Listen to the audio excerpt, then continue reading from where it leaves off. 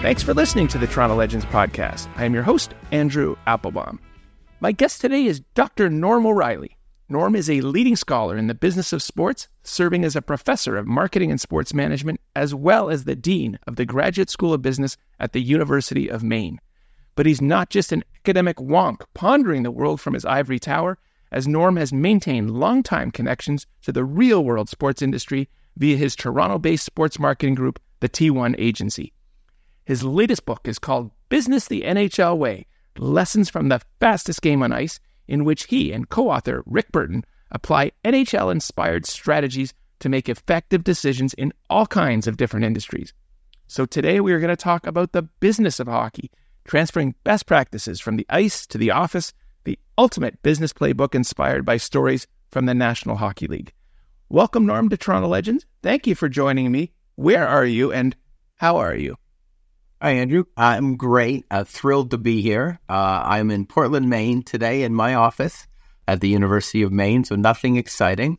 I was in Toronto just last week, so I've been in and out of the great city, and my family lives just north of there, so obviously I know where you are very well. Excellent. Well, as you approach the holiday break in the academic year at the University of Maine, what's the vibe like on campus these days? It's interesting. So I'm at the MBA program, so the principal campus of the University of Maine, where hockey, as you may know, the Black Bears are a legendary hockey team from the Korea days, and it's been rough for about 15 years. But now there's these two young brothers from New Brunswick called the Nadeaus, and they're now a top 10 ranked team in the country. One of them's been drafted in the first round. Hockey is feverish here, so I've been getting up to as many games as I can. So hockey is flying. The university is pretty quiet as exams happen, and our students are mostly online, so it's a good time of year to be thinking about research and books and all those kind of things. Now, is there anything quite like a Christmas in New England?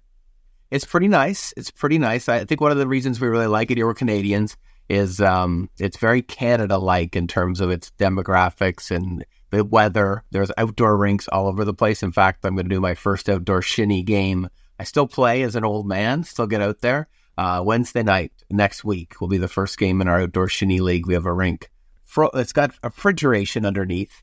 We mentioned this in the book, but that's the only way in the warming winters you can still have a rink in southern Maine, but we play all winter long outdoors. It's amazing. So that kicks off next week. That is excellent. That is very Canadian. Now, living in a state where your license plates have a lobster on them, I do have to ask if the hype is real. Will you indeed get the best lobster rolls in Maine? Sure, they get the most expensive ones, I'll tell you that, and they taste awfully good. It's something that anybody that wants to visit us wants to go. But if you are a local, which we're starting to become, and you know the right places, you can get exceptional ones at a very modest price. But if you're getting one with a lighthouse in the background and the ocean on your left, it's going to cost you the equivalent of a keg dinner, shall we say, for a hot dog bun and a little bit of lobster. But they are spectacular. They're really well done. And there's some local ones. Luke's Lobster, I'll do a name drop, is a secret one. They are exceptional. I love it. That's great. Mm-hmm. Some local research. Now, let's jump right into things. We all want to know, how does a good Canadian boy from Lindsay, Ontario, end up as the dean of a top American business school? Norm, please share your background story. That's right. And thanks for mentioning Lindsay, Ontario, where I born and grew up. It's now called Kawartha Lake, so poor old Lindsay has been mega-citied. But that's where I am from, and my parents are still there, and most of my family, so go back a lot. We'll be going there for Christmas, in fact, in a few weeks, so very excited about that. I'm a very ambitious person, so I guess if I characterize it very quickly, I was an athlete first, and so I played hockey growing up, but I wasn't that good. My real talents were on my bike and swimming and running, so a triathlete, and then a Nordic skier. So I Nordic skied for the University of Waterloo. We were OUA champions once, and that led me to do some cool things. And then I swam for the University of Ottawa and was team captain with the GGs, and then kind of got into triathlon. Not really good, but good enough. I got to go to some world championships, and I'm still at it. If I can brag a little bit, as a 50-year-old, I qualified for the Ironman World Championships in September. So I was a bucket lister, so it was a big one for me. And I've done more than 400 triathlons in my life. So that's a passion for sport. And I still play hockey and all those things I mentioned, but I also developed a passion for business. And so it was my third year at Waterloo. As part of a research project, and as a triathlete, I interviewed the then CEO of Triathlon Canada. And after the interview, I guess he liked me. He offered me a summer job. And that then spiraled. I worked there for a number of years. Bill Hallett was his name. And so that kind of got me on this path. I did some graduate degrees, no intention of being an academic. I worked for Sport Canada, the Toronto 2008 Olympic bid. I worked there. As you know, we didn't win, so it didn't turn out to be such a great thing. But then I got a chance to teach part-time or did masters. I was picking away at a PhD and kind of back-ended into this position. As you point out, I love it because it's a great platform. Love the students, love all those things, but they can do all these other things. Universities and business schools want you out there publishing and writing and talking and consulting and helping the industry. And so for a guy like me who's super motivated, I kind of, it's a long answer to your question, but I kind of characterize the athletic view to my career. Like I take it like I do doing a triathlon. You go really hard. And so I've been very driven. And then sport is so big in the US. I mean, it's big in Canada.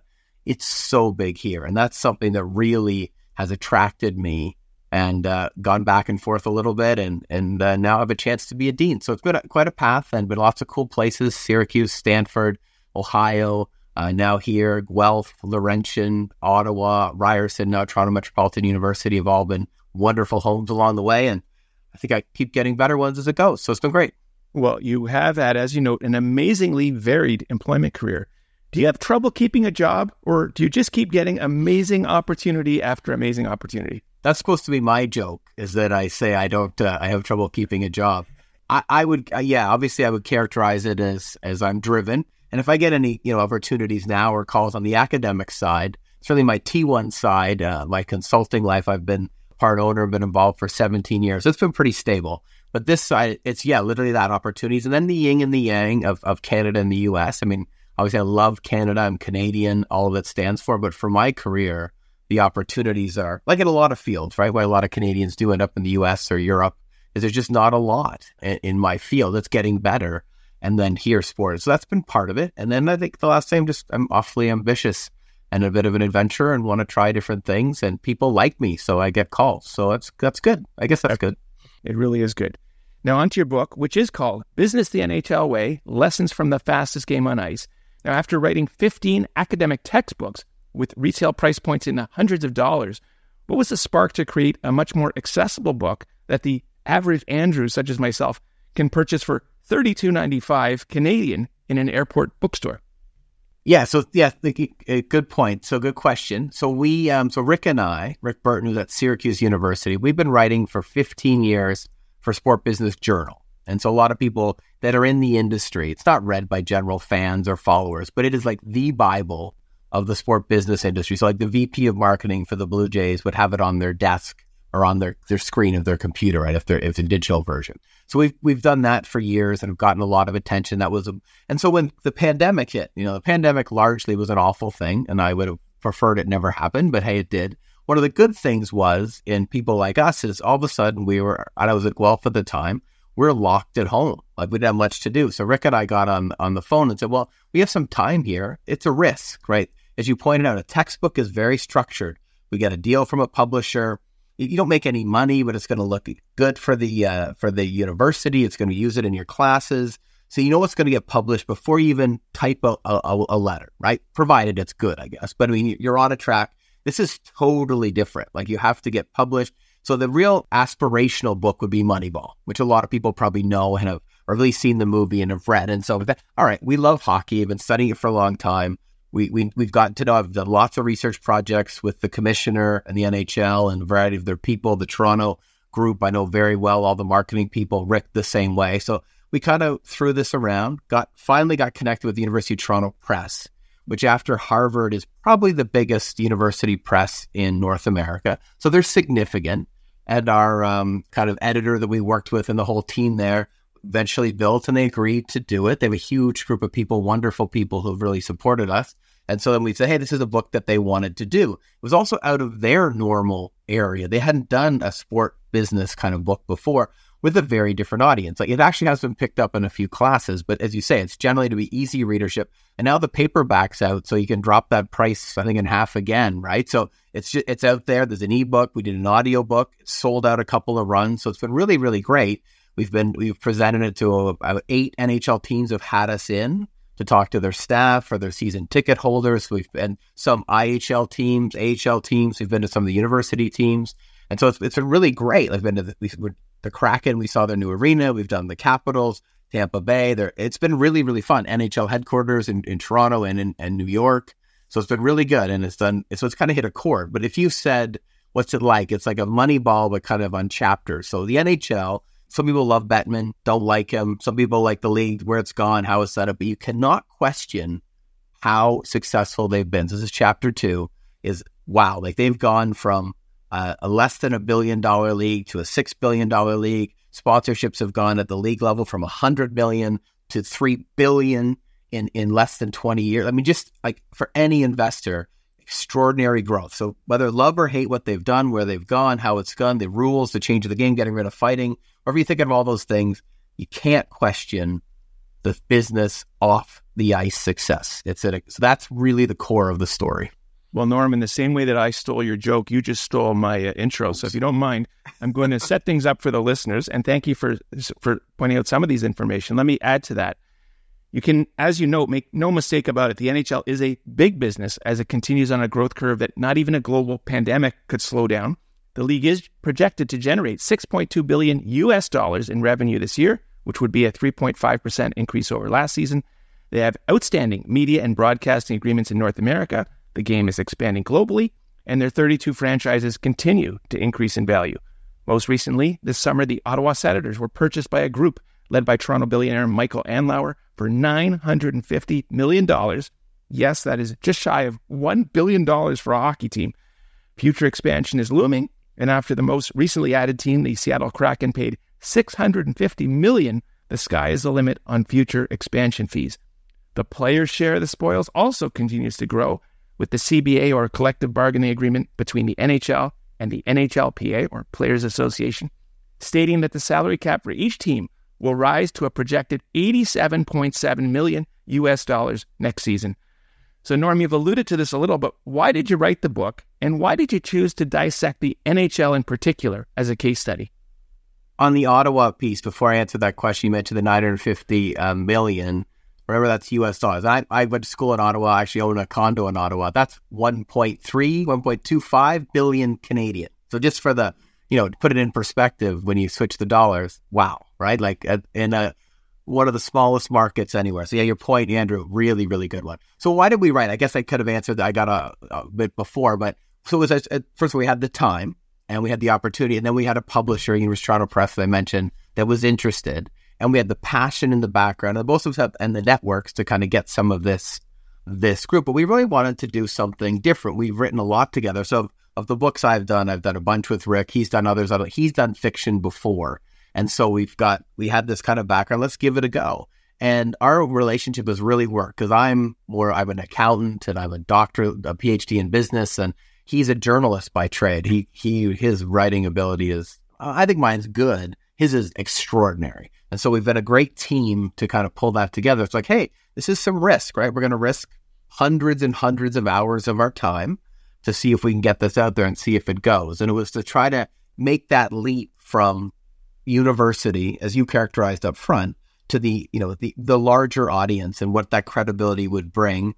In the modern world, as you can imagine, unless you're writing Harry Potter, you're making pennies on the hour writing a book. So authors, that's very changed. You have to do it for other reasons. So our reasons were passion, attention, good for the universities, good for us. Maybe this leads to other opportunities and other books down the road because we really, really like it. And so all those drivers. And I think we're a really good team. I would have never done this by myself, but you probably can relate to that. Someone you really like to work with. This is a long, all-nighter kind of arduous process while you're managing jobs and family and stuff. So that was really the driver. And once we got into it, we have a lot of passion for the topic, and you kind of realize, wait a minute, I've been working on this for a long time. We actually know a few things. And so, and now the litmus test is that people like it. We get good feedback, getting chances to speak about it, your interest today. I mean, it's been really great. So that would be the rationale. Excellent. And just for clarity, your co-author is Rick Burton from Syracuse University. Yes, sir. Yeah. Now, before we talk about particular sections of your book, we of course have to talk about Gary. Gary Bettman has been the commissioner of the NHL for over 30 years. He is the longest-serving active commissioner of any pro sports league. Now, since he first got the role in 1992, he's been consistently booed by fans at the Stanley Cup presentation, but remains beloved by the owners, who ultimately are his bosses. Norm, should we respect or loathe Gary Bettman? I think it depends what perspective you come from, right? So I think we put this in the book. So if you take me, a sport business perspective, and obviously I know him, so there's a bit of that bias, I'll say that, but the extraordinary success. I mean, you can't, but some really tough decisions, which I think all of us appreciate in a leader, right? Like one of the things you mentioned the T1 agency part of my life. I'm a very minority owner, and the main owner, Mark Harrison, who's quite a well-known Torontonian, he has the ability, like Bettman, to make tough decisions, thick skin. I'm not like that. You may not be like that, right? So he's kind of takes the ball. Roger Goodell, NFL, another great example. People are like, how did he keep his job through all these things? Well, because he works for the owners, he takes the bullets for the owners, and he makes the owners a lot of money. So let's go back to Bettman for a second, and then I'll talk about some other stakeholders too. But from the owner group, as you mentioned, so when we did, this is really interesting. We have another textbook that I've done with a mentor of mine, George Foster at Stanford, that's kind of an MBA textbook.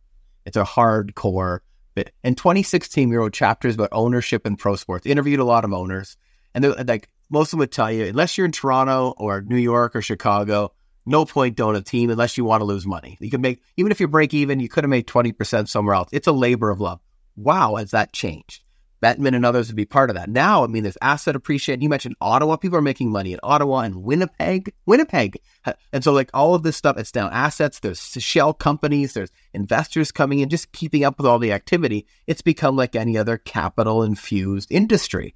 So what we wrote in 2016 in that book, we're doing another edition now, is wrong. You have to rewrite it. So, and it was he solely responsible? No, but lots of people like Gary Bettman have really turned. And so what does that do to the other part of the question? If you're the hardcore fan, the traditional fan, we've seen this happen in many sports too, and entertainment offerings, can't afford to go to a Taylor Swift concert anymore. Same idea. Tickets go up, value of assets, players go up. The desire to do venues, buildings like Washington just announced today, they have a lovely arena right downtown. It's not good enough. They're going to build a different one. I said, wow. And people are willing to support it. And so all these things are kind of happening. So he was well aware. I think the NBA background before allowed him to do that. And then the tough decisions, around the NHL clubs. I mean, there's people like in Hartford that aren't the biggest fans, right? Because you've lost your teams, and you could go down the list, and there's a variety of groups there. Some people that love the fighting and the rough side of the game, don't like that they've moved to a less fighting game. But the average population, moms with you're the same. I love the fight when I was growing up in hockey. But if I go in there with my 3 young sons, I don't really want them to watch that. Oh, how do you respond to a problem? You punch a guy in the face, you spear him in the back. That's not really the right. So the hardcore fan, can be disenfranchised. But that one disenfranchised, usually male, not always, but usually a male, was replaced by 100 fans that included a lot of females, right? So that's grown the sport. TV viewership goes up. And so it's really interesting. So you start thinking about it as a business and growth, your perspective really changes. But it has disenfranchised and bothered some hockey fans. The other thing people talk about, and when you meet him in person, he's very dynamic, like I think you are. But when he doesn't have the same kind of personality on television, or maybe it's just the way they do it, or maybe it's part of the way Ron McLean likes to frame him. I don't know. We could talk about that. But all those pieces are there that's quite interesting. But I think if you look at it from any perspective where it's about revenue, he just got renewed again. It's not public, but the guess is he's in a 10-figure salary annually, which is a hair more than I make. I don't know if it's more than you make, but like he's in a pretty good group. So I think, and I'm obviously admitting my bias up front, but if you just go to the data, it's there. The last thing I'll say about Bettman, if I have time, would be, you might remember the Globe and Mail and TSN did a Why Not Canada story, like 2010, after the loss of their clubs, things came back, the dollar was coming up. My research was profiled in there. I was at Stanford at the time. That's where I met him, because he was part of that. And just after like a quick, invited me down, and he's been wonderfully supportive of my research ever since, right? And he didn't have anything to do with this book, but he did write a foreword for us and let us use his picture and talk about it. So he's been extremely supportive of just the research side on ice hockey, which I think is indicative of someone who cares about the game too. Well, I'm absolutely going to follow up on that. Gary is all about control. he has to have control. He's extremely reticent when it comes to being out in public and giving his messages unless he has control. So I congratulate you guys. It was a real coup having Commissioner Gary Bettman write the foreword to your book. So how did this come about? Well, I think we asked him from our net. We know him, and he went through, as you can imagine, a number of people, and he agreed to do it. And he wanted to look at the book first. And so you assume that he read it and was appreciative of what we said. We're not a critical of any group. That's, I think, goes back to the Moneyball thing. It's a very business lens.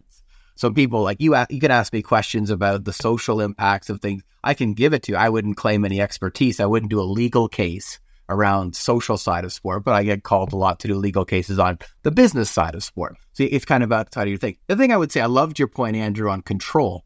We actually teach that at business schools, right? Like if you're taking on a leadership position, if you're not in control, there's a huge problem. So I don't think that's a Gary Bettman characteristic. That's a characteristic of a good leader, right? Like, was Obama in control when he was president? Yes. Think of some, I won't name any, but think of some politicians who didn't do so good, that gone out of control. Some Canadian prime ministers, for instance, right? It's not a good sign. Companies that are struggling and having crashes, like, so you think about the BlackBerry decline. Early on, the leadership was in, then they cut. So it's a really important characteristic that maybe he's to a fault, but I mean, he would have learned that early on, and that's something that any good business school would teach you better. There's a variety of definitions of control, but you better be in control. Well, it's a great point. Leadership is so important. Mm-hmm. Now, in his foreword to your book, Gary Bettman attempts to build his hockey bona fides by sharing his college experience at Cornell University in Ithaca, New York. Should Canadians accept that Gary actually knows hockey, or do they have a point when they criticize him for not really understanding the culture behind Canada's national pastime? Yeah, and you can even say Canada, you could even say like the northern U.S. He gets a similar response in Minnesota and New York. So I would characterize it as the hockey-loving parts of North America versus the places where hockey is new. I think it's important for Canadians to recognize, like I live in a spot like that now, hockey is the same in Maine as it is in Ontario. It's the same in Minnesota as it is in Saskatchewan, right there. So, but the new areas, which has led to the growth, so you think about Ohio and Columbus Blue Jackets, think about California, think about Florida, think about Arizona, you think about Carolinas, etc. So I think that's the real dichotomy, and that's where people are kind of just indifferent, because in most sports, the average fan has a hard time even naming the commissioner, right? They've started to work on those kind of things a little bit. So at that background, it's an interesting thing, like to be, like for me, I was an athlete, as you gave in the introduction, and then my career was to become an expert in the business of sport. One of the things I had to do in my world was kind of get people to stop thinking of me as a former athlete and thinking, so sometimes they come to, oh, really, you did sports? Because you do all this other stuff. So in his case, he had the NBA legal background. So lawyers have that already, that branding kind of issue, if you will, didn't have a hockey background, hadn't played. And that's a big part of the sport, right? Because it's a kind of a rough sport. So there's kind of a, stripes or whatever you want to call it. So I think that's part of his angle there, is to try to convince people that, yes, I understand the sport. I've been around it. Even though from a business perspective, often we advise hiring people from different industries to bring in new perspectives. And you've seen that across the league. The NBA, in fact, has furnished a lot of executives to other leagues because they're viewed as really smart. Makes sense to bring in these lessons learned. Exactly. Now, if I'm going to ask you about the book's forward, I also sure better ask you about the book's afterword, especially because it was written by Canadian hockey hero and current assistant general manager for our Toronto Maple Leafs, Hayley Wickenheiser. How'd you get Hayley's participation, especially because in addition to everything else she's doing, she was also working her way through medical school at the time? Yeah, and I mean, as you can imagine, with these kind of university press books and small budgets, there's no money to pay people. Like if you were some big press, you could go pay someone. This was a wonderful thing. And so in my travels, we didn't get any introduction. I used to work for Sport Canada. I mentioned the government a long time ago, late 90s to early 2000s. So like my first real serious job. And I was the consultant for Hockey Canada from Sport Canada. So that's the way it was structured. And I think it still is. Each kind of national sport organization had a rep who would help them navigate the system, find grants, implement language policies. And you can imagine at the time, women's hockey was just coming up. And so Hockey Canada really did nothing to do with the men's national team at the time, because the NHLers were playing at the Olympics and the World Championships. So they didn't have a national team men's anymore. So it was all about the women. So I got to know her a little bit as a player, very weekend. But but other than that, like just being a fan and having followed her, and she maybe have heard some of my stuff. I don't know, but it was really a cold call. And I give her 1,000% credit. She agreed to do it. She also, and Bettman too, we just did the audiobook. They both recorded the audio of their forward. So now you can hear their voices, which is like, she's got a lot on her plate that's more important than our book. So and she's been wonderfully supportive. So I hope it's a lot of the work that I've done around sport. I've been quite involved with women's sport, been a volunteer with Canadian Women in Sport, et cetera, over the years. Hopefully that helps. But no reason other than I think, and again, I assume she read through the book to make sure she was okay with putting her name on it. And wow, when we did our consultations with the University of Toronto Press, those were the two names at the top of the list. So we didn't have to go down a list. Those were the two people that we asked, and both of them said yes. So that maybe is a good sign that the book is reasonable or it's positioned well. But yeah, that was a wonderful thing. And she could have easily said, I got to go to the hospital tonight and work, and I'm also running this small little club in downtown Toronto. So yeah, she's definitely an inspiration. And again, amazing. Kudos to you guys. Those are the forwarding afterward. Absolutely great people to have write them. Now, the structure of your book is really interesting. It's divided into 4 sections entitled "Dropping the Puck," "Winning the Draw," "Line Changes," and "The Third Period plus Overtime." These 4 broad sections are then broken down further into 18 chapters that each provide actionable lessons learned. So again, I want to congratulate you. Very accessible book, very much not, academic or theoretical, very practical. People are going to love reading the book. I want to jump off the book and actually go through my laundry list of current NHL issues to ask you about, because there will be some connections to your chapters. For sure. Let's start with growing the game globally. Now, Gary Bettman is signaling a smaller international event next February, likely with just 4 teams, Canada, Finland, Sweden, and the U.S., and that he is hopeful for a full World Cup in 2028. Norm, what do you understand to be the status of NHL participation in the next Winter Olympics in 2026 in Italy, which the players clearly want, but the league appears to be using as a bargaining chip? Yeah, it's a great question. And I think both sides do use it as a bargaining chip. And we've seen it in the past, like certainly when the games were in Sochi and that was the first time there was talk of maybe not being back in the games because of some injuries and these things that happened. The Russian players were basically like, well, I'm going to quit if we can't play in the Olympics. And then the ones that followed, it seems that for a variety of reasons, it actually probably worked out well in the end because of the pandemic. So it's an ongoing piece. My understanding, my belief from both sides is they want to be there. The NHL also knows, and you can see the NFL doing this, the NBA is way ahead of the curve. They're on this revenue pursuit, right? And if you want to grow the game and do really, really well, you've got to go global. So I would be very surprised if it's not part of the Olympics. And so I was recently at Stockholm, at the Stockholm School of Economics. They hosted an event around the Leafs, Wild, Sens, and Red Wings, I think, visit to Sweden. So I was there. I got to be part of it. The book was profiled, which was great. And Brendan Shanahan was one of the speakers, and there was a number of other, other GMs of the clubs and et cetera who spoke. And it was really, really clear that they were coming in to take the Swedish Hockey League, who's, interestingly enough, their mission statement is to become the second largest hockey league in the world after the NHL. So they actually have another league, which is kind of odd from a business school perspective in your mission. But they're very motivated, and it was very clear this was a partnership. The NHL had sent 75 people. This was for before the games. There was this kind of learning, university style session that is. I'm a fellow at that center, and so that particular piece, and so that signal. I mean, I remember going to the Canada Cups and the World Cups in Toronto way back. They were very exciting. Think of Rendezvous, but that's really, really faded. And if you're going to grow a game, just like the other big major leagues, they've saturation would be too strong of a word, but getting to there in North America, right? Sure, you can add a few fans here and there, but people are changing. Young people are less interested. So if you really want to grow, and hockey's got, it's not basketball, not soccer, but it's got way more global pursuit than football does, American football certainly, and baseball. So if you think about, we've even written in Sport Business Journal about, could there be a conference or a division in Europe at some point? Imagine a Swedish, this is Rick's quote, imagine a Swede, a Finn, and a Russian walk into a bar, and they're each a multi-billionaire, and they want to build a 20,000 seat arena. Well, you get one or two more of those, all of a sudden, the travel's not a big deal. They're on private jets and they eat steak when they're on the plane after the games, right? Like it's a totally different experience than any of us have. And so you start thinking about those kind of pieces. That's really exciting. But to get there, you got to build that brand, get that owner. So if you're an investor in another place, another country, excited.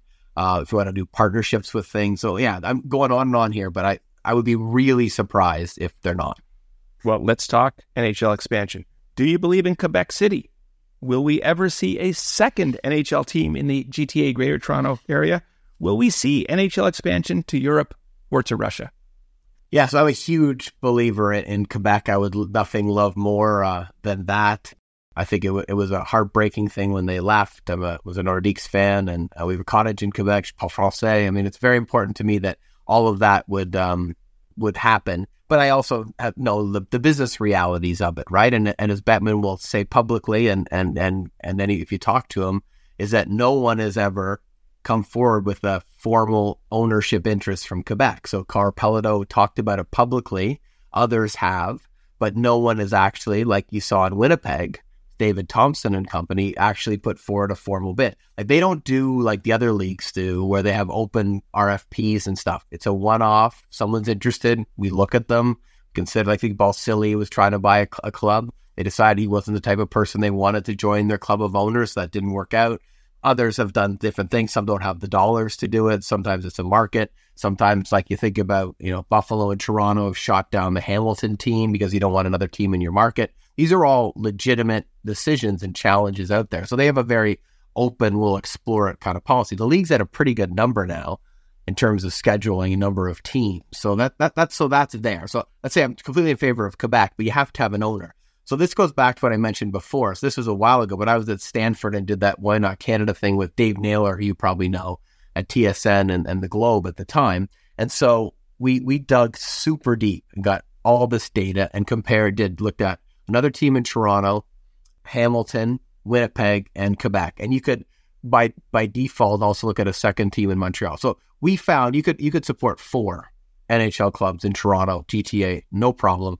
Hamilton would do amazing. Montreal could have maybe 2 more, for sure 1 more, and make a fortune. And in fact, the rivalry would help the existing team do better. But you see the Rangers, Devils, Islanders kind of dynamic, right? But the teams don't want that. You are going to give up some of your merchandising pie. What if they do better than you? What if the new Toronto Toros won 17 Stanley Cups in a row? I mean, there's risk for the Leafs and the Sabres in particular have a lot of concern because a lot of people drive, I did it many times, where up in Lindsay, across the border to go to those games. If that's stopped, that club's in big trouble. And remember, you're a group of 32 now owners, and if one of them's like, hey, this is going to, the other members of your club. So it's real. So that's the dynamic I think people need to think about.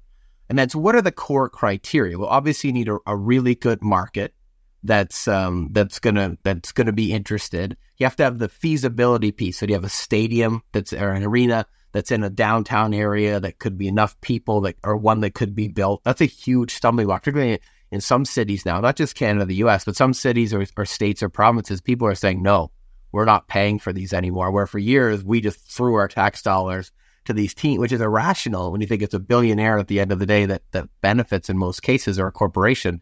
And so but in some places like Washington, 71% just voted they want to do it. So you've got all those things at play. So let's just assume those boxes are checked.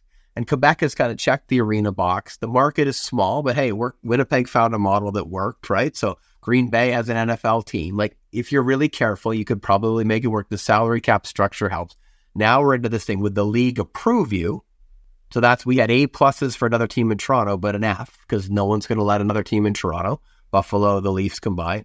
And then when we looked at Hamilton, same thing. We had an A- for the market, but we had an F because no one's going to allow it to work. Whereas Quebec and Winnipeg were like C- and Bs, but the league would like them there. So that's an interesting and then the last piece, do you actually have an owner or syndicate of owners who has, and now you got to put in, as you said in the intro, 850 is almost $1 billion you have to put before you even pay someone to shovel the first hole for your new arena in the ground. So it's significant. That's it. And the second thing is looking at television markets and reach. This is back to your point about global. Where is the places to grow, right? So are there certain areas in the country or either country where there's a fan base that's not being well serviced. So Seattle is an amazing example. That Vancouver-Seattle rivalry is going to go. Washington hockey playing area. Now they have their own team. It may take a half a generation, but it's going to be a bonanza in terms of new fans for the league. So they're kind of looking at those, like that was the Gretzky move to California, obviously, the hockey in Florida, like so many people. Vegas, the NHL, we wrote about that in the book. What a brilliant move, right? Jump ahead of the other leagues. You go to a Red Wings game there's 5,000 people come down or come from all over the country. They want to come to Vegas. It makes it easy. It's perfect. So you think about those things. What's next? Is 32 a good number? The last thing I'll say, and it's a very long answer to your question, is owners care about asset appreciation. So, supply and demand, very simple business concept. If you want as a league to make sure there are more cities that want clubs than have clubs, because when it comes time then to sell and owners turn over, you've seen it a lot. And now with the valuation of these clubs, there's people have fear, or if it gets inherited down like the Buffalo Bills, the daughters of Ralph Wilson couldn't afford the tax bill if they kept the team. So they had to sell the team. Maybe I think they wanted to, but if they didn't want to, it was almost impossible. No bank's going to give you a $470 million mortgage, right? Or whatever. So these are big deals. So then you think about those kind of things. So the league likes to keep that demand. So you want a Houston and a Quebec and a Kansas City and et cetera that are out there that are hoping for a team. So if one fails, they can move, or if someone sells, they actually have a market. Nothing makes you want to get into that nightclub more than seeing that lineup around the block. Great analogy. But Norm, you got me all fired up. I believe in growing the pie. You got me excited. 4 teams in the GTA, 2 in the Montreal area, a Finland division, a Sweden division, a Russia division. I mean, growth is unlimited. If you're enjoying this Toronto Legends interview with Dr. Norm O'Reilly, please check out the more than 200 additional episodes available anytime.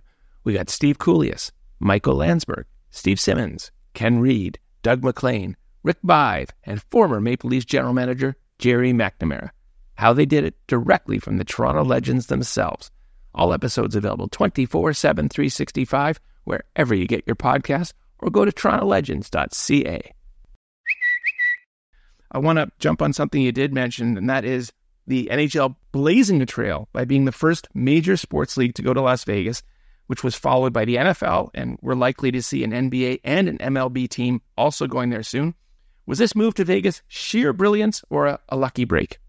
I would characterize it as somewhere in between, and I think this is a classic NHL move. And this would be, we teach this in business school. If you're not the market leader, so let's just narrow it to North American professional sports. So take the Premier Leagues and stuff out of it, take concerts and music out of it, which is kind of wrong. But if we kept it very narrow and said North American professional sport, the NFL is undoubtedly by miles the leader, right? Like if you go to any Sunday afternoon game, there's 25 to 30 million North Americans watching an NFL game, an average one. And if Taylor Swift is in the audience, double that, right? So I mean, and if you go to the average NHL game, you're in, 800,000 to a million. If you get a Pittsburgh versus Chicago on Saturday afternoon in the U.S. or Toronto, Montreal on Saturday evening in Canada, you might get 1.5 million to 2 million viewers, right? So you're already at 10%. Baseball's in similar numbers, NBA similar, MLB, like even their championship games, World Series, Stanley Cup, are dwarfed by an average NFL game. So put that on the table. So the NFL is there. They've been talking about Vegas. I was at some of the sessions we did some NFL exec program I was peripherally part of a long time ago when I was at Stanford. And they were already talking about these kind of moves back then. How do we get back into LA, the number 2 market in the United States, right? If not, arguably top 10 market in the world for sports, maybe even higher. And then you think about how do we think about Vegas with all those the money that's there, the kind of the associated real estate plays, but it just took them a while to make it happen. So I think the NHL got the idea, so that may have been the bit of the luck from the other leagues that were looking at it and say, wow, look at this Vegas. It's growing like a weed. Got all these very wealthy people there. People want to travel there. Imagine concerts and boxing have done it before you and I were born, right? And so why aren't we part of this? So that took a while, and then having the business case to have a $1 billion franchise. But then the brilliance, so the other half of the thing was that they moved the fastest, right? They went right at it. They didn't wait for a team to move. like MLB is doing, like, they were going to go do it, and they went and did it. So I think that was the luck was, I probably characterize as good secondary research, seeing what the market leader is doing, and the brilliance was being first to market.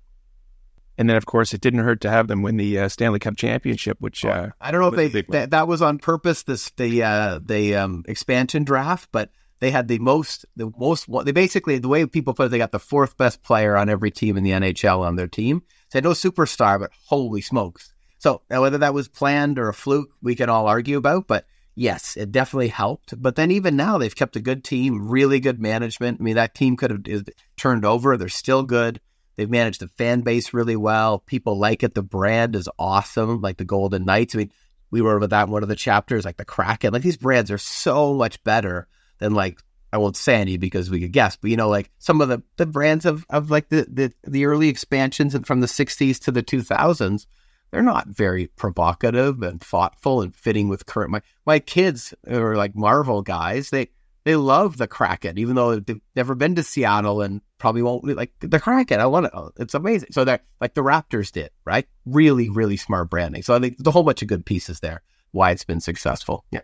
And by the way, Bettman says he plans to hold the 2024 entry draft at the amazing new Sphere in Las Vegas. And that would be super cool. Now, of course, so I'm going to talk with my wife in a couple of weeks there, so I'm very excited. It's supposed to be an exceptional place. So people have been saying they're so busy watching everything around them, they're not even watching the band. So it'll be interesting what your experience is. Yeah. Now, when you talk about expansion, I think you also have to talk about contraction or somehow moving some of these teams. Why won't Gary Bettman or his bosses, the team owners via the Board of Governors, throw in the towel on the Arizona franchise experiment? They are currently playing in a 5,000-seat arena on a university campus in Tempe, and it just has not worked out. Yeah, great question. And I don't have any inside information.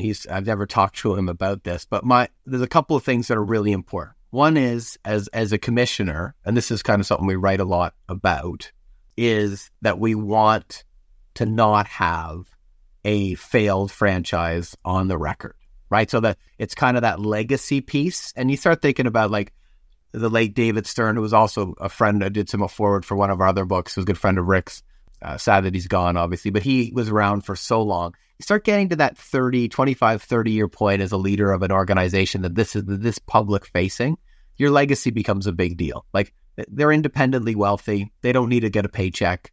They care about their league, the owners, they're well in there. The owners are probably convincing them to stay, back to our earlier conversation. So you're very focused on that.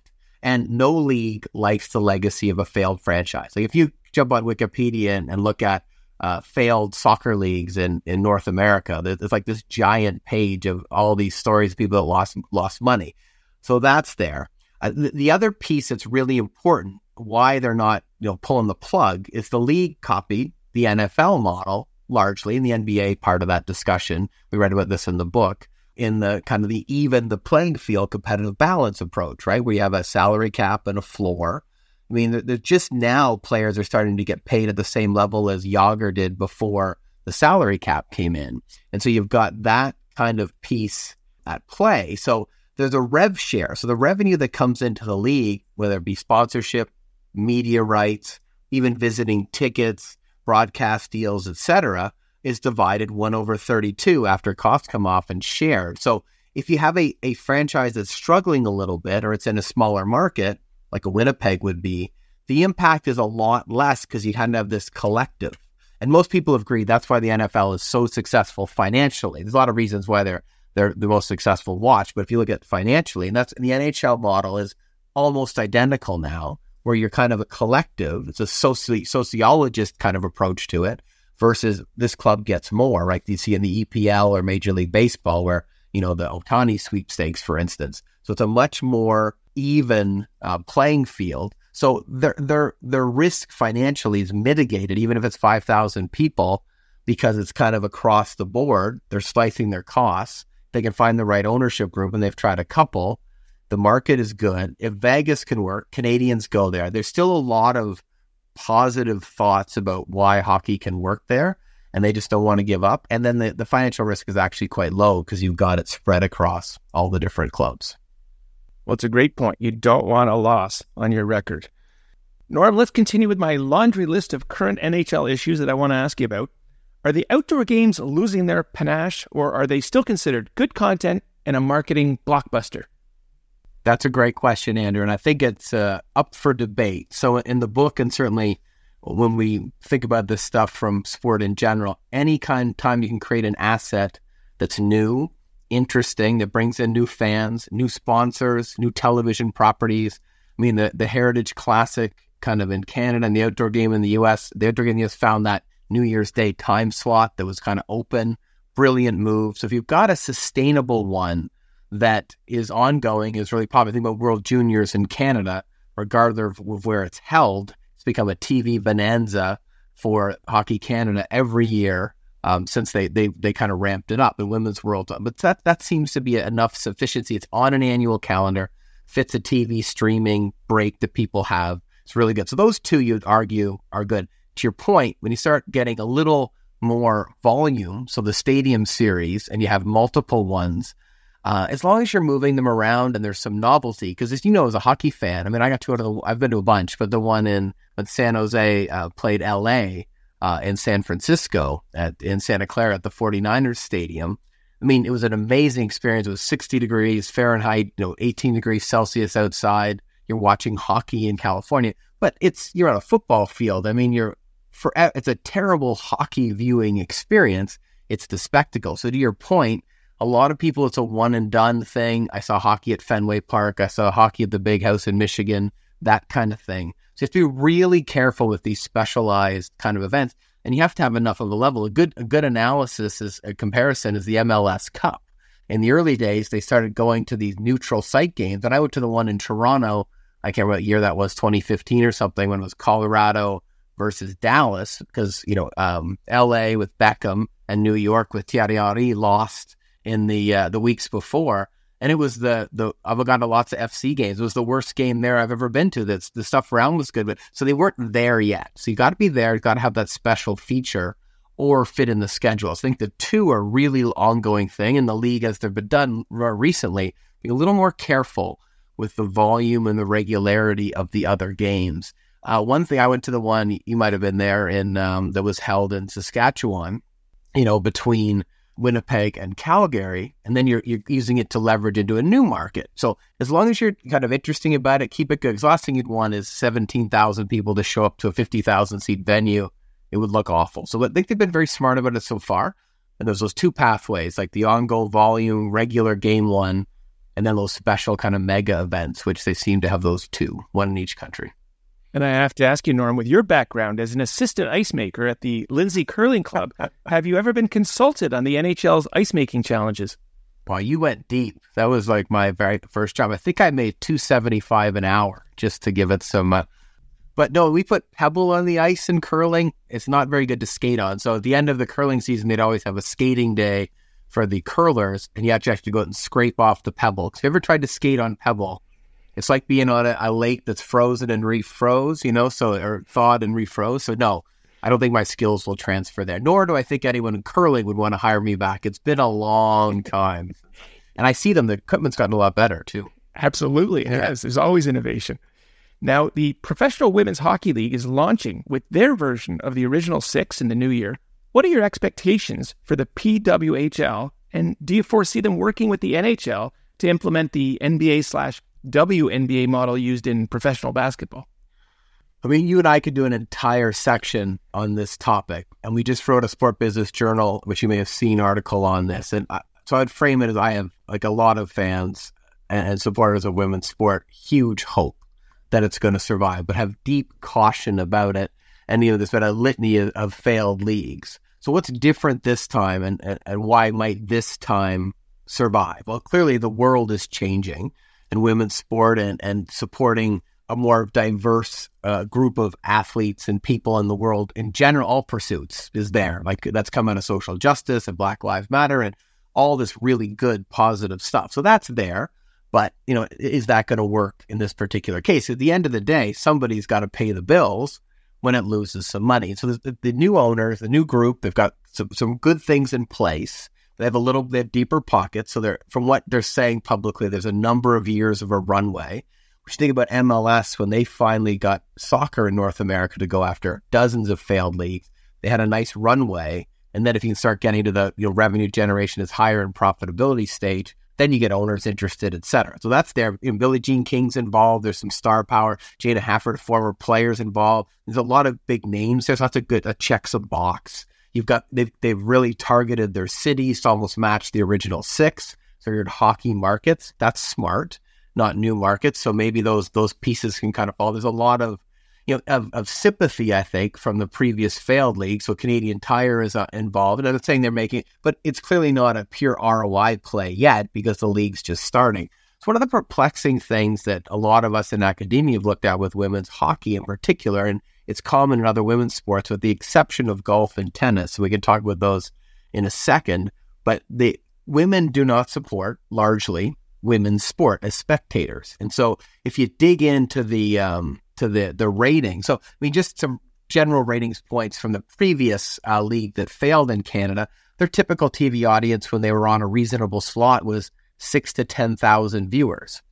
NHL men get, if it's the Leafs and the Canadians on Saturday night, they get 2 million. If it's, an average game, they're getting, around 1 million, 500,000, depending on the night, who's playing, et cetera, and how you count the streaming. So you're talking about an enormous difference in interest. And if you dig into those people that are watching women's hockey, it is a very, very select group. It's a people, mostly men, not all, but mostly men who love hockey. So you probably know some people like this. Hey, you might be like this, but it's a very small group that no matter what it is, university hockey, college hockey, AHL, IHL, some really good young players, they just love the game. But most fans want to see the big show. You think about NFL Europe, it failed massively, cost billions of dollars. So it was second-tier football. They go over there with the premier-tier football, the NFL, and they sell out the stadiums, right? So it's so that kind of dichotomy is there. So how do you, first of all, elevate the attractiveness of the product to start reaching other markets than those die-hard hockey fans, who are mostly men, who want to watch it? And how do you get it to broaden to be more interesting? And so golf and tennis have clearly done that. Their audiences are still more male than female, but a decent chunk, right? Well, women don't like sport. No. If you look at the Super Bowl ratings or the NHL playoffs rate, those big events start getting close to 50-50. And so you're getting other audiences that are coming in because the gold medal games, some of the most watched sporting events in Canadian history are the gold medal women's games. 8 million, 11 million people watch some of these games. And they're a nice mix of 50-50. So it's not that it's not possible. It's how do you kind of create that interest? I think people care about it. They want to see it. The game has gotten really good. The players are exceptional. We talked about Haley earlier. The quality of hockey is good. So it's attracting those hockey fans. How do you kind of keep growing it? So how do you do that? Well, obviously you have to have stars. You have to have a really competitive product, which they're there. So shrinking the number of teams, high quality game, really, really good. Do they need to look at the rules or anything? Do they want to play around with how it's played? Do they want to make it more aggressive, less aggressive, more fast, they say faster, slower, etc. All those kind of are important. How do you elevate the stars? In hockey, we have this huge problem that everybody wears a helmet. That's a good thing for concussions and health and everything. It's terrible for marketing. So if you look at all of the top, athletes, Tom Brady's the one exception, but most football players are never at the top of the list in terms of endorsements. Most hockey players, tennis players are there, basketball players are there because you can see them.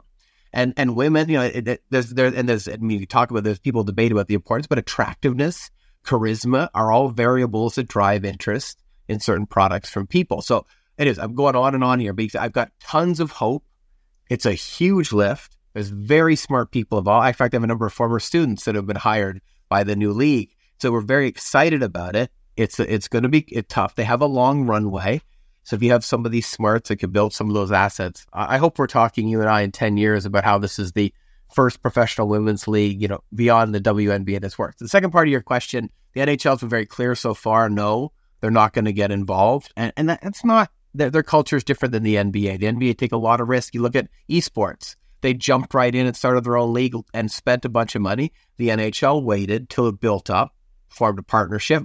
So they're a higher risk group. We talked about Vegas earlier, how they waited for others and they jumped on it to go in. So that doesn't surprise me. And it would be a while to come. And as we've seen with the Hockey Canada challenges, I mean, hockey's got some work to do on gender issues, huge work. And so hopefully that will also help as time goes on. But there's a culture there that takes some time to change, right? Well, here's another hot button for you. The Ottawa Senators' Shane Pinto was suspended for half a season for gambling-related infractions that have not been disclosed to the public and apparently did not include breaking league rules concerning betting on hockey. This all happening despite the fact that his very own hockey helmet prominently features the sponsorship logo of a major sports gambling company. We've got a very potent mix of no transparency and apparent hypocrisy. Has the whole Shane Pinto situation been a mess? Gambling is an interesting one. Clearly, it's a public relations mess. And I agree with you on the transparency. I think my hope, I don't have any inside information. My hope would be that they put this penalty in place because he did bet on something that benefited himself or his team or his sponsor. So that would be my assumption. Otherwise, you'd assume he'd have an appeal, etc. Now, we don't know that's true. We can argue about it. People say different things, but that would be the hope. So if that's not the case, oh my God, this is terrible. But if that is the case, then it becomes, to your point, a communications debacle.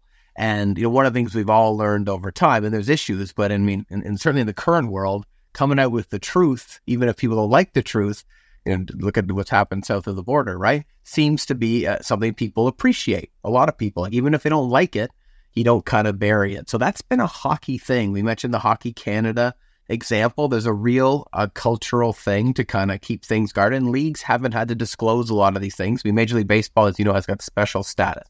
So I think that issue, and I don't know anything more than that, is there. Just you kind of hope that those in the position are making really good decisions and that the penalty was justified. And so, I loved how Brendan Shanahan used to come on and when they did the player stuff, and actually, I thought that was brilliant. That's like, rugby, the referees are if we watch the Rugby World Cup, it's like, here's what I saw, here's what I call. So maybe you like it or you don't.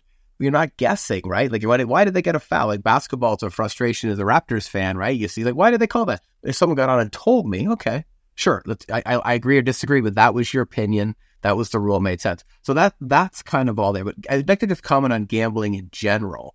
And this is really interesting because, think about the NBA example. David Stern, who we also mentioned earlier, was vehemently opposed. We're never, ever doing this. It's bad for society. Adam Silver, very different perspective.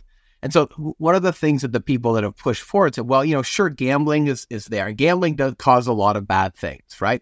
The house wins more than the player. People lose marriages, homes, mortgage payments, rental payments. We try to educate people to do the right thing. So we know that bad outcomes happen from gambling.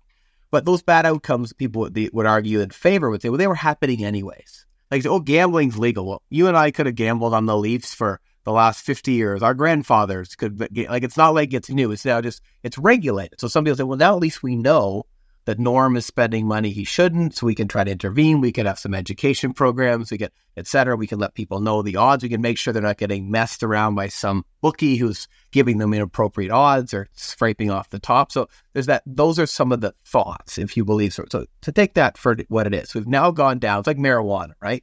We've now legalized it. The arguments that most people would say are better having it for than against. But clearly there's some cons when you put these things into practice and into play. And so we're seeing some of that. So I don't know this particular case, but there's money at play, lots of money, and they can go there. And so, there's been a lot of academic work done on this, and it's really interesting because there's a number of cases out there where they know because someone has admitted to it in court where they bet on a game. And it's very common in tier 2 sports, not the top tier sports, where an official or a goaltender or a coach will take a amount of money to throw a game. And these people have analyzed it so that Declan Hill's his name. He's a Canadian, used to be on CBC, did his thesis at Oxford. Others have done it too. He calls it like the bag of cash syndrome. Like players will do, if they get $25,000 bag of cash, they'll do things that destroy their whole career. It just doesn't make any sense, but you get cash. And see, he says, I can watch a game and I can tell you if they've been, if someone's cheated or not, because the goalie will always give up. They don't want to get pulled, so they give up the goal at a certain period of time. The coach will make the decision, and the officials, which have been caught in the end, that's all there. So bad things happen with gambling. So when you get that, these things are going to happen. So you'd hope the league would be there, and that's why you'd like to see, as you said, a little more transparency. I think the fans would be happier with that because clearly there's some reason that they felt this was a justifiable penalty, maybe you're better off sharing it. I'm no lawyer. Maybe there's a reason they didn't, but yeah, I would agree. Well, money always talks, as you know, and it's funny when you mentioned David Stern, the NBA, it wasn't that long ago. One of the conditions of the Raptors getting the franchise was pulling basketball betting off of Proline. So it's crazy how the world has changed. Crazy. Pride tape being used on NHL hockey sticks was banned, and then after an uproar, the ban was rescinded. Tempest in a teapot, or the NHL was not reading the room, so to speak? Yeah, I would say a good decision in the end, a very bad decision at first. And particularly in a league, but I think it's indicative of, I talked about it, the culture of hockey. I wouldn't even say the league, but the culture of hockey has been very heterosexual male. I mean, I grew up in those dressing rooms in Canada, right? Like, it was some of the things I think about now is like, oh my God, you'd never talk or say or do any of those things today. So a lot of these people grew up in this really macho, white male, heterosexual culture, right? So that's all there. And I think in the current environment, we've gotten to a place in 2023, almost 24, where people can express themselves how they want, right? Gender is fluid, sexuality is fluid. And I think most people, there's exceptions, kind of are okay with that.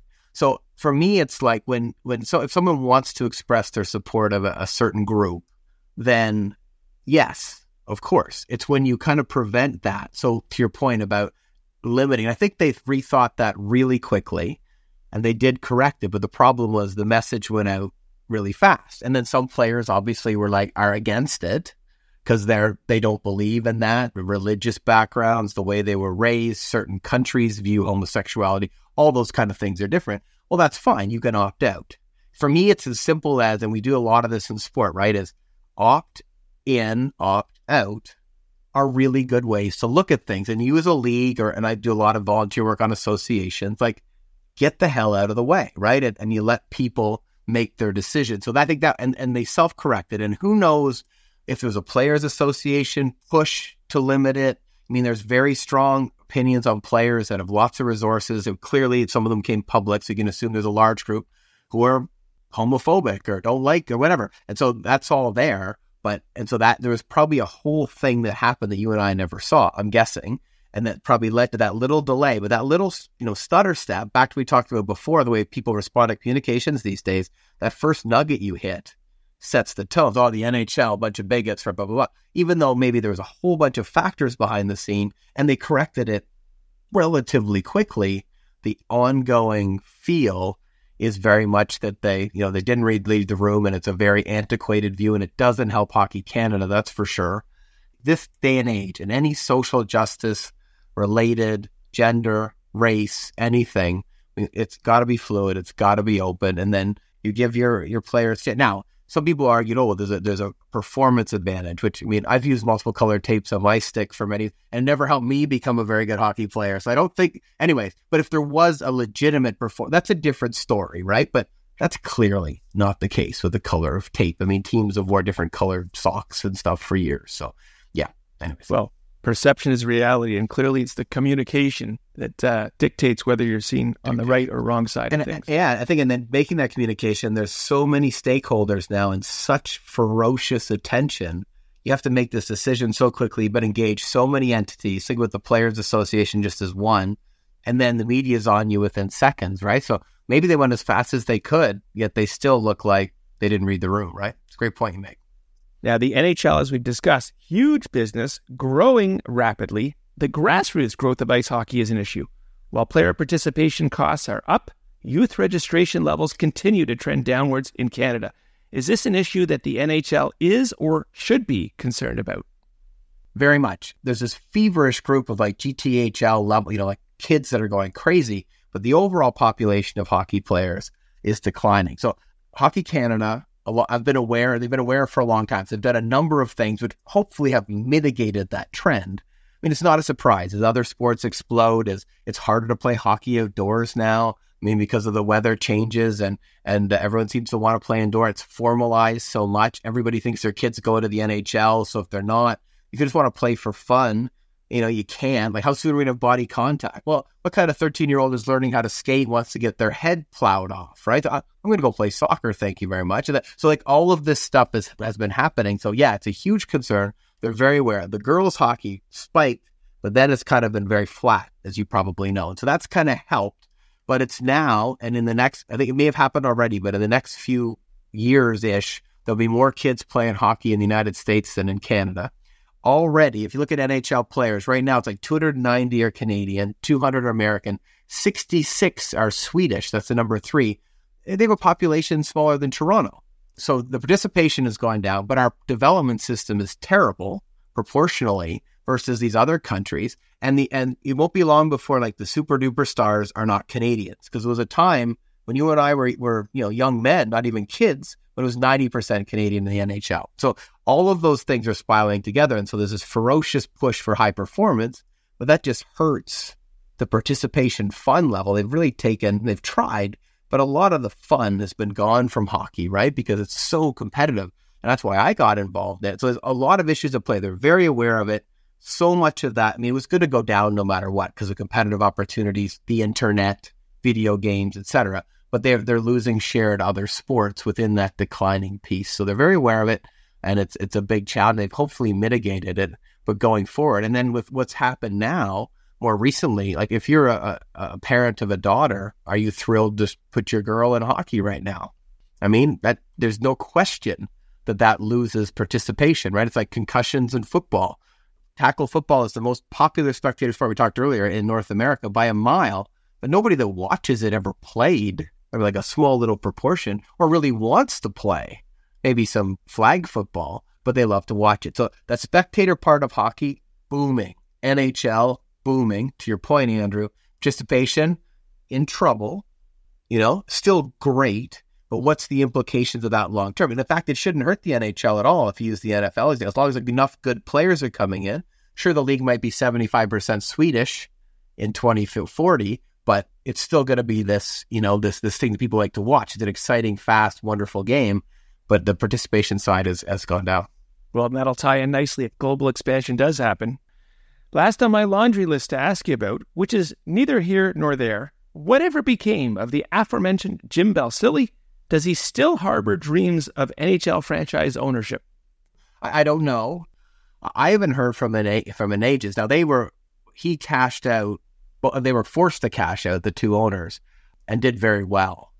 From what I know, I don't know anything, but what I know of pro sports, and we've talked to a lot of these owners, right? We've written about this. This isn't anything that's private, but it operates much like a cartel, right? Like, and that's not a great analogy because people think cartels is negative, but think about like a collective of individuals with a common goal that they share in the revenues. We talked about that earlier.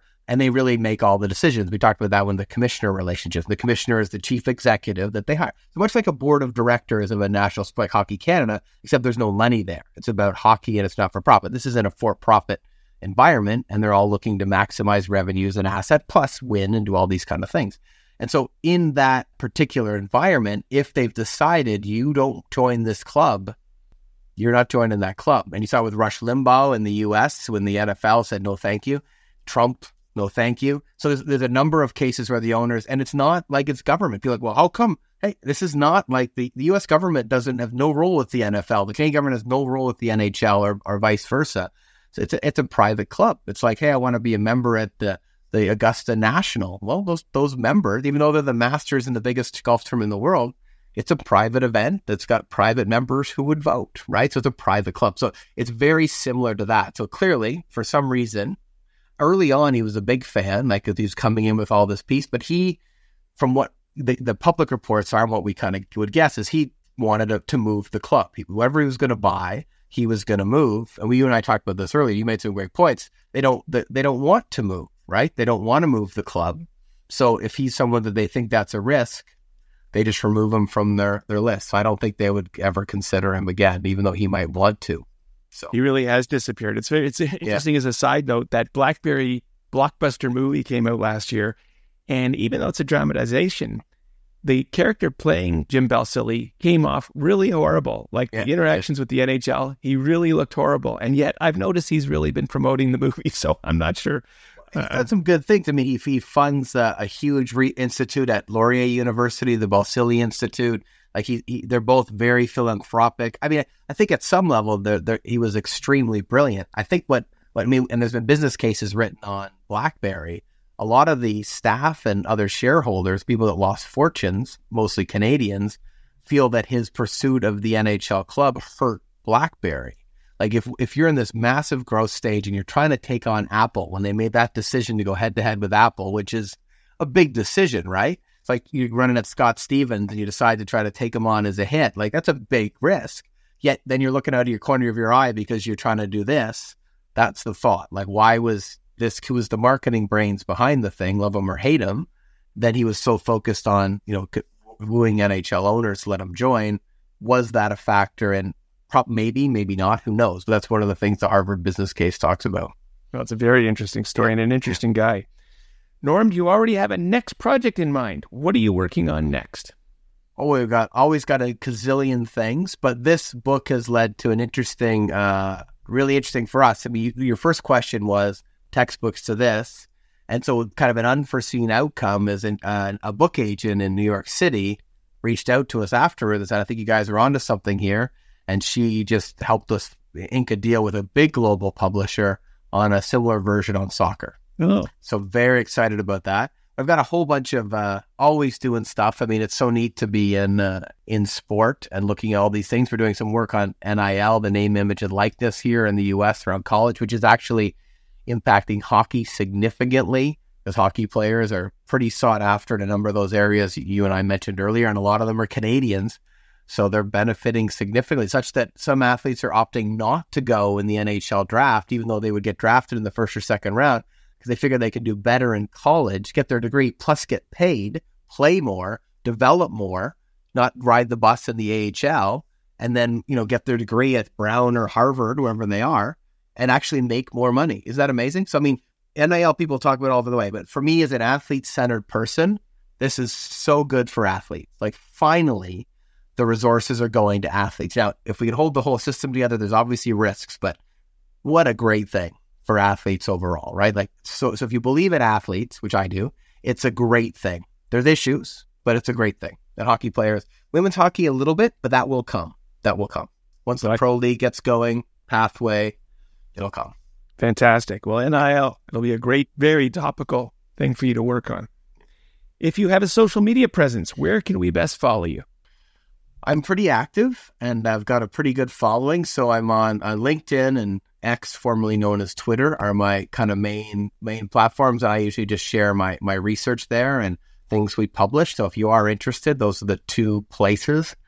I'm no Justin Timberlake, but I got around 10,000. So I'm very proud of that and happy to have other people join, and definitely don't bother anybody. But if you're interested in these topics, and it's not the sexy on the ice stuff, it's the less sexy off the ice stuff. But some people do find that very interesting, right? Well, certainly I do. The audience does.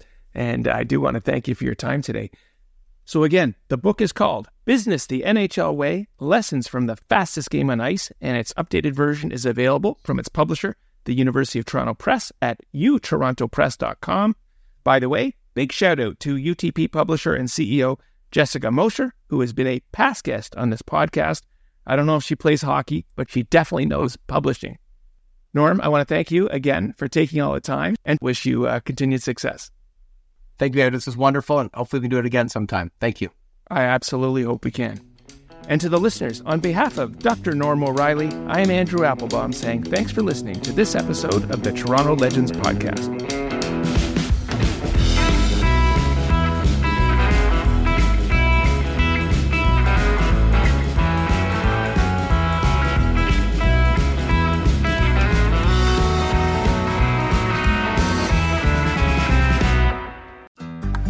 Looking to make the most out of this life and optimize your personal wellness? Then check out the Natural Man Podcast. Join me, host Mike C., as we explore all areas of human wellness, physical, mental, and emotional. Learn strategies to optimize your own well-being and be in the driver's seat of your own health. Remember, your doctor works for you. Learn biohacks, neurohacks, ways to improve sleep, and ways to optimize your body and your mind. Check us out on Apple, Spotify, the Fountain app, and at naturalmanpodcast.com.